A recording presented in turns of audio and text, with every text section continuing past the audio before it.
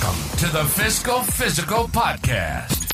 Join us each week as we sit down with the founder of Alchemy Wealth Management and author of Your Fiscal Physical, Ryan Nelson. Tune in to gain valuable insights and practical tips as we simplify complex financial concepts into digestible lessons. From budgeting to retirement planning, this podcast is your go-to resource for mastering financial literacy. Welcome, everybody, to this week's episode of the Fiscal Physical Podcast. I am joined, as always, by Ryan Nelson, and he's the author of Your Fiscal Physical, 7 Keys to Becoming Financially Fit. Find that on Amazon. You're going to want to check that out. And we're back for another week and another topic to discuss, and I'm pretty excited to dive into this one. But how you doing, Ryan? Doing well. Excited to be here. It's going to be a fun episode. I think this is going to be a really... I think a valuable one for a lot of people. I really think so. When we were getting ready to outline this and looking over this, and I was like, oh man, this is specifically one that I really want to get into because it is we're going to discuss Roth IRAs versus traditional IRAs and how they, the tax implications in between the two, and also just what they are, because the word Roth or IRA just kind of get thrown around in general. Like you're like, oh, it's a fun word to say, Roth, just in general. But I don't know if you can give the listeners just a little bit of background into what is an IRA, Roth versus traditional. Obviously, this is pretty high-level some stuff, so I don't know if you could simplify it as best as possible. Yeah, let's do it. So Roth IRAs so Roth and traditional IRAs are two different types of IRAs, of course. Which are individual retirement accounts, right? Very, very close. Individual retirement arrangements. Okay. But everybody out there calls them IRAs, individual retirement accounts. So probably the common nomenclature would be individual retirement accounts, although it is technically an arrangement. Good to know. And so these have been around for a little while. Roth IRAs are relatively new, though.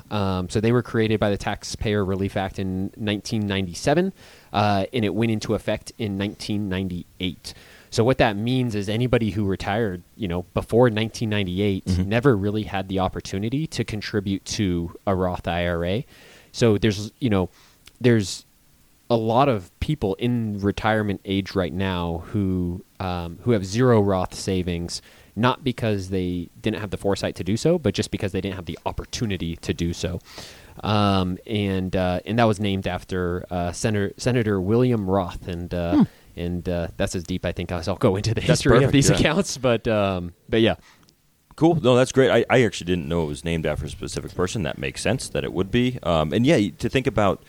That was created during we were 6 or 7 years old. Yeah. At that point when those first came about, and I know that when you first introduced the concept of a Roth IRA to myself and my wife when we were going to using your financial services, I was like, wow, this is amazing. Everyone should have one of these. So, what kind of specifically is like a Roth versus a traditional IRA, and how does one contribute? I'll kind of let you take the lead on what you want to kind of discuss with the listeners here. Yeah, so again, I think let's compare the difference between traditional IRAs and Roth IRAs. Perfect. And so we'll use an example, and we'll try to compare apples to apples as much as possible. So we can just kind of go look at two scenarios, one of which if we contributed to a traditional IRA, one of which we contributed to a Roth IRA. But high level, before we even look at the difference between the two, it's important to realize the IRS, or the U.S. government effectively, is incentivizing us to save for our own retirement. I have to believe that's probably because if you fast forward 50 years, if nobody has enough money for their retirement, that's probably a disaster for our country, right?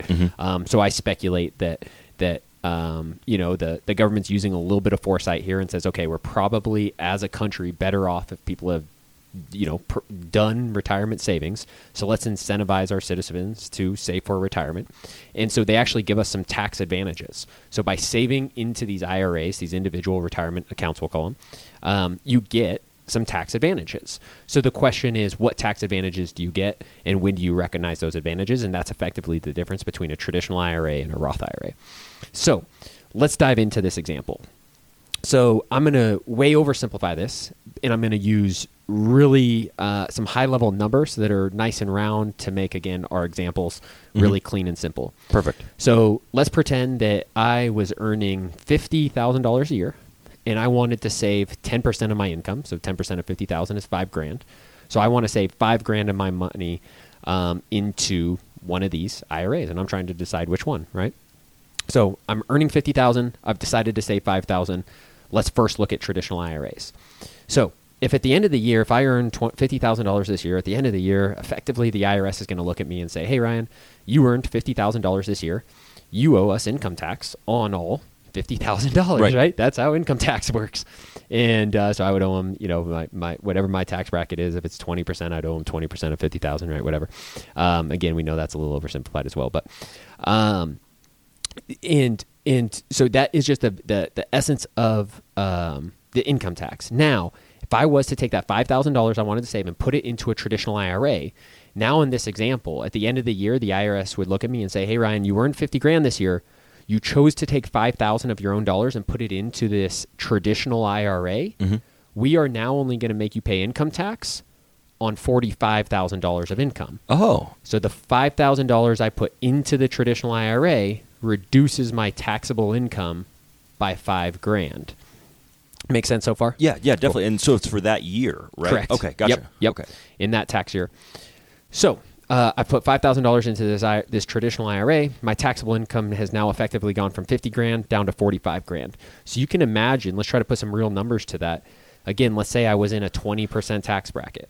Well, I just avoided paying income tax, a 20% income tax on $5,000 of income.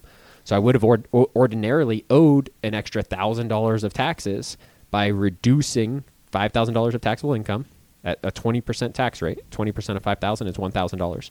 So I would have effectively reduced my tax bill in that year by $1,000 just by choosing to put my $5,000 into a traditional IRA. Wow. Yeah. So you get the tax benefit today. Yeah, like today, immediately. I mean this year. Yeah, this year. So that'd be how a traditional IRA works. Now, the U.S. government is they're really good at getting their taxes, right? They are. They're also, to be fair, they're also really good at not double taxing you. But they are good at getting their tax income. And so what that means is now I have $5,000 in an investment account. Maybe I do this next year as well. So now I have $10,000. The year following I have $15,000. Plus I'm getting some market growth, right? You do this over a lifetime and you might retire with $1 million, right? So now I have $1 million in my investment account. We fast forward way into the future. I'm retiring. I'm looking to spend this now $1 million that I've accumulated in my traditional IRA. Well, I'd never paid a penny of taxes. All the money that I contributed to that traditional IRA was, we talked about earlier, I was not charged income tax on it. Right. So all $1 million, every dollar I put into that account and every dollar of market growth has not been taxed. So when I pull that money out in the future, maybe I'm 70 years old and I'm going to use that money to live my retirement, right? To buy the things I need to for retirement. I'm going to have to pay taxes on every single penny that I pull out. So you'll hear these traditional IRAs referred to as a tax-deferred account, right? So you're not getting out of paying your taxes, you're deferring paying your taxes. So you're avoiding paying your taxes this year and instead voluntarily, effectively electing to pay those taxes in the year you pull the funds out. Gotcha. Yeah. Wow, that is okay. Interesting. So yeah, tax deferred. Wow. Okay. Guess. Yeah. Okay. That kind of. I have some questions built up here, but I definitely want to hear about the Roth. Difference between that and the Roth specifically. Okay. So we'll put a kind of a bookmark in that, and we'll circle back to the Roth. So now again, let's try to compare apples to apples as much as we can. So again, we're going to use I'm my same income level. I'm earning $50,000 a year still. I still want to save 10%, so I want to save $5,000. This time, in this example, instead of putting that $5,000 a year into the traditional IRA, this time I'm going to contribute it to a Roth IRA, right? So now at the end of the year, the IRS looks at me. They say, "Hey, Ryan, you earned $50,000, but you put $5,000 into a Roth IRA. Good for you. You still are going to owe us income tax on all $50,000." So I got no tax advantage in the year I put the money in. The $5,000 that I effectively put into my Roth IRA is now already taxed. I already paid my taxes on that money, right? Now let's fast forward again. So again, after year 2, I have $5,000. After year 3, I have $15,000. You're going to continue to add money. You're going to get market growth. Let's fast forward to age 70.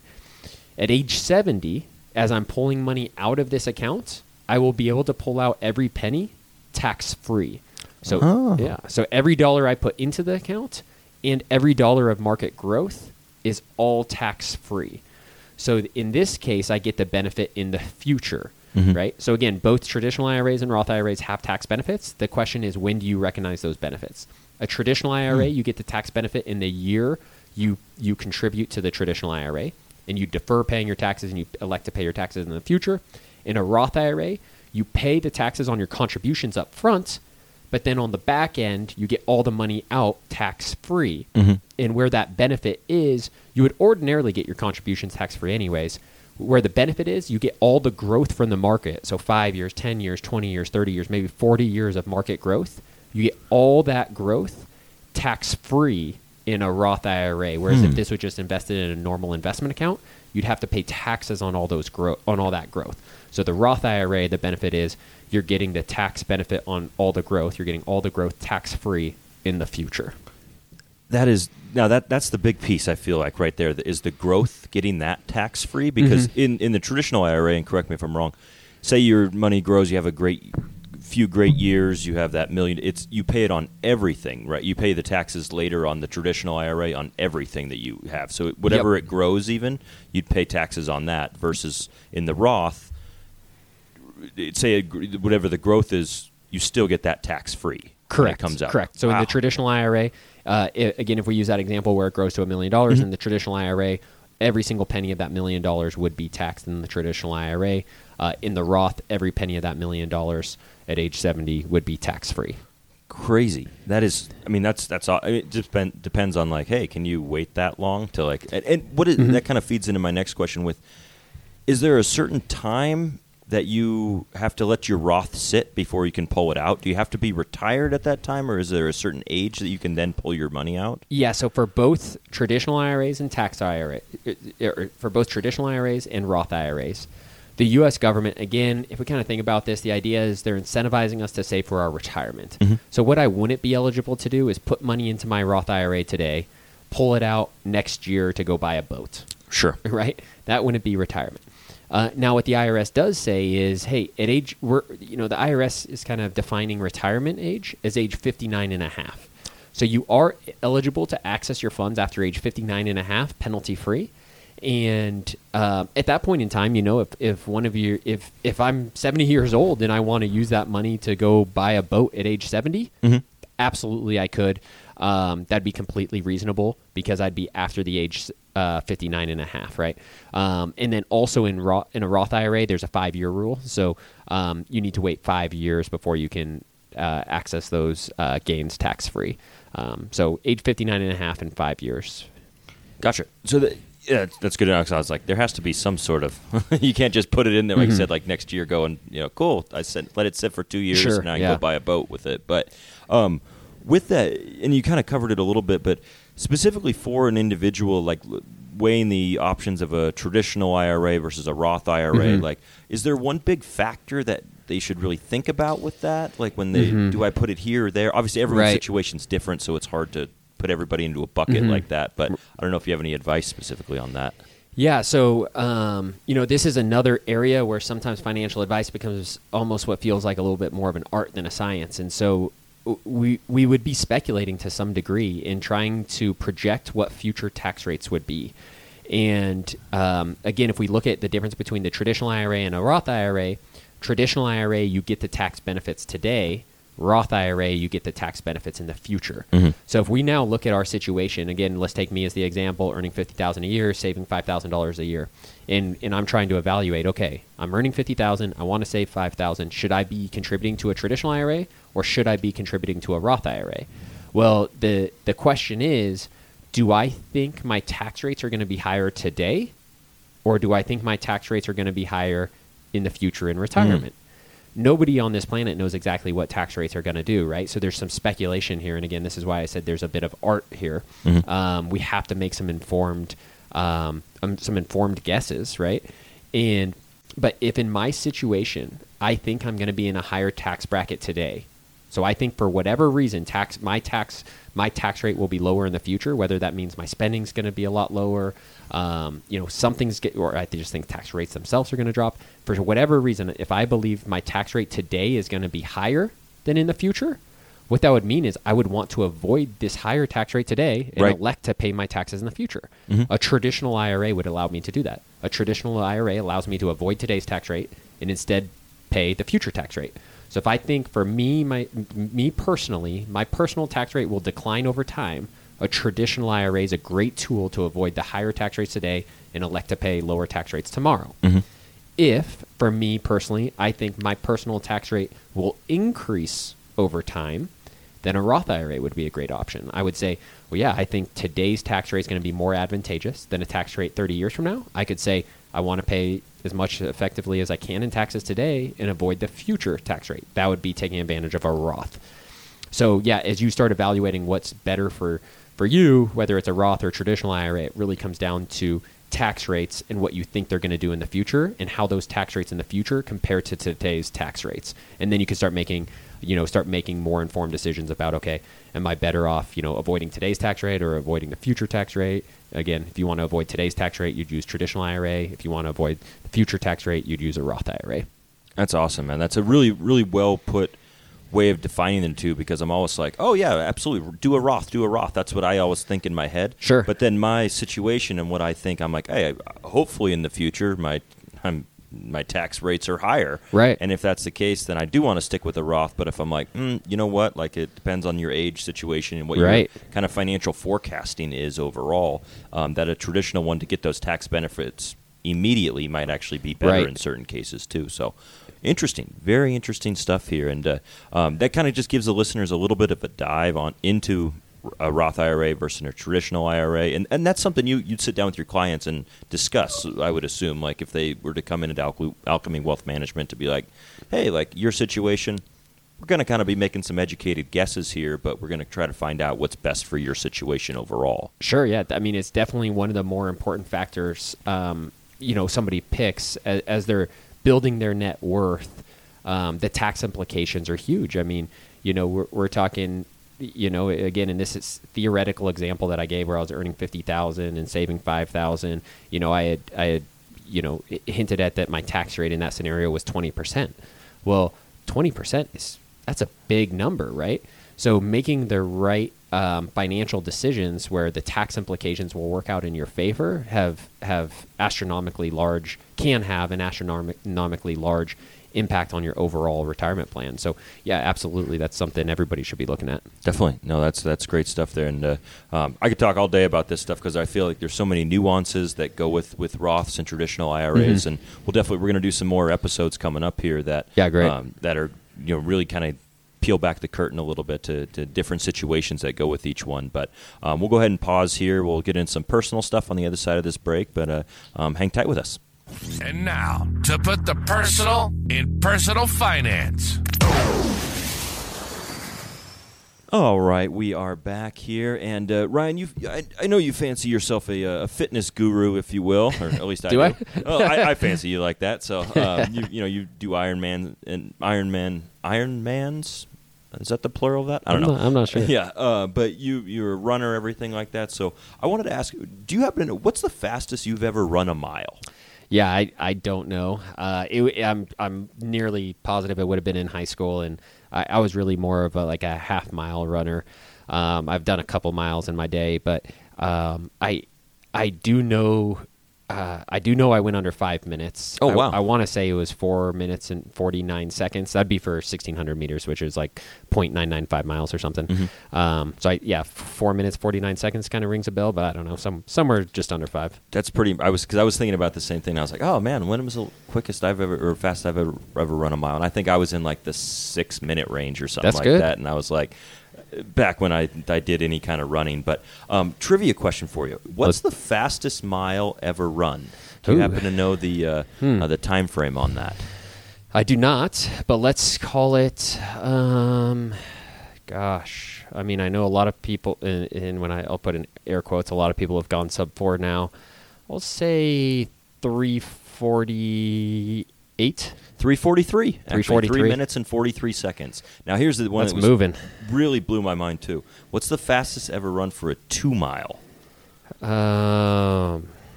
This one was mind-blowing to me, too. I'll say I really don't know. I would assume somebody's gone sub 8, although I'd have no idea.